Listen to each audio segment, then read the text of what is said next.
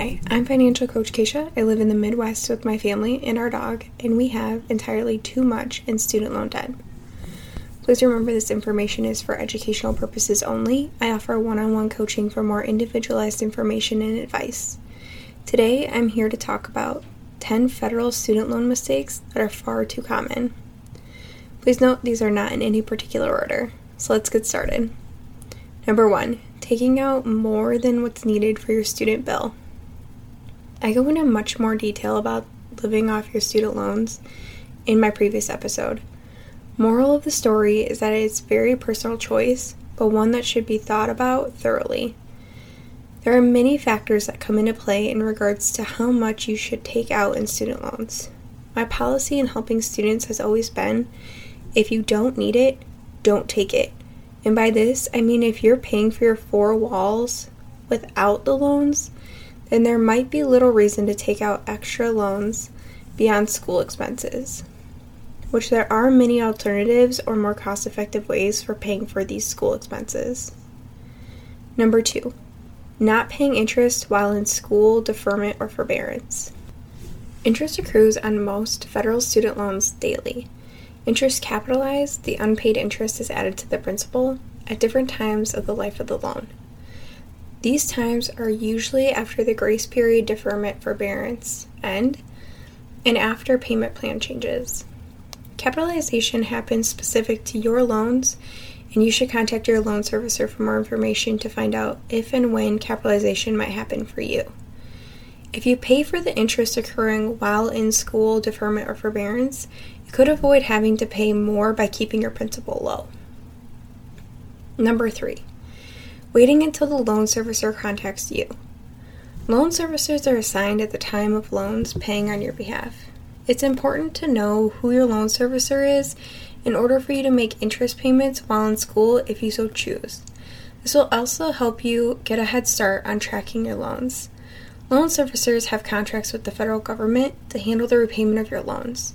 You'll be working with the loan servicer to pay back your loans to the federal government. Number 4, not signing up for a payment plan option. Students are automatically enrolled in the standard repayment option. There are currently 8 types of payment plan options to choose from. I talked more about repayment options in episode 2, Important Facts of Federal Student Loans. One thing to keep into consideration is that you want to be on a payment plan that you can actually afford. You should always work with your loan servicer to find out more about what options you may have and how to apply for the payment plan that best suits you. Number 5, only making the minimum payment. Only making the minimum payment on your student loans may not be covering the total accrued interest. This is a problem for multiple reasons. The biggest is that you're never decreasing your balance if this is happening. This becomes a bigger issue when capitalization comes into play. The trick here is that if the minimum payment is covering the interest accruing, great. If not, you'll want to increase the payments to at least cover the interest accruing so you're not increasing your loan balances every month. Number 6, not taking advantage of all benefits through your servicer. For federal student loans, there may not be a lot of additional benefits to saving money on your loans.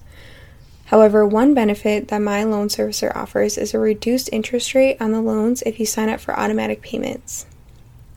This only works if you're on a payment plan with a monthly payment. Although it's a tiny reduction, it still helps reduce the interest accruing daily on my loans as I work to pay them off. In my case, the reduction is 0.25%. There are some additional things in regards to eligibility to this reduction, but it never hurts to look into the little things that your loan servicer is doing to help you out, as they really can't do much and have to follow federal government rules. Number 7, not tracking your progress. It's so important that you're keeping track of your balances and payments to make sure that you're making the progress that you want to be making, but also to make sure that your payments are being handled in the correct way. You'll always be your biggest and only advocate. It's your responsibility to keep on top of this information. Nothing fancy, just keeping records of your payments and what the balances are before and after the payment. This will also help you with your goals when it comes to paying off your loans. Number 8, overlooking your budget. Your budget's going to be your number one tool in tackling your debt. You first need to know where you're spending your money. Then you can find hiding money and what might be able to be cut in order to tackle your debt more. When it comes to your budget and finding money to spare for debt, your options are limited to reducing expenses or increasing your income. You can increase your income many different ways. Your budget will show you where you can cut expenses. Don't overlook this step and make sure to reevaluate your budget often in order to make sure you're making the progress that you most want to make. Number 9, not finding your why. When starting your journey, finding your why is important in order to keep you on track. I write down my why in many different spaces to keep reminding myself of why I want to accomplish this. Another part of finding your why is finding your motivation of paying off the debt. Does it motivate you more to pay off small debts first or the debt with the highest interest rate?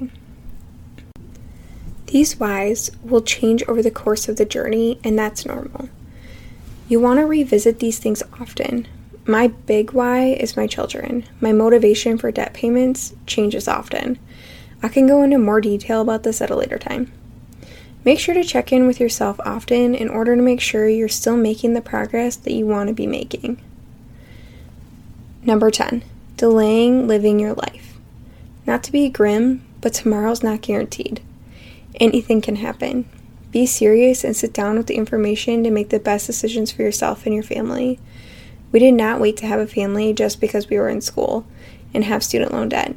Although it's been incredibly challenging, I've learned a lot through this process. This will be an entire episode at a later date where I go into much greater detail about delaying your life due to debt. You still need to find joy in your days in order to not be burnt out on this journey. Find ways to spend without guilt. Hint, your budget is your number one tool. So, if you already have student loans and are paying them back, why not pay them back fast? Don't wait for tomorrow, do something about it today. I'd love to dive into your student loans with you and help you get a clear picture of what you owe, how you can pay it back quickly, and spend without guilt. If any of this resonates with you and you're burdened by massive student loan debt, I invite you to check out my Facebook page, Financial Coach Keisha, so we're able to connect more. If you enjoyed this podcast, don't forget to subscribe and leave me a comment.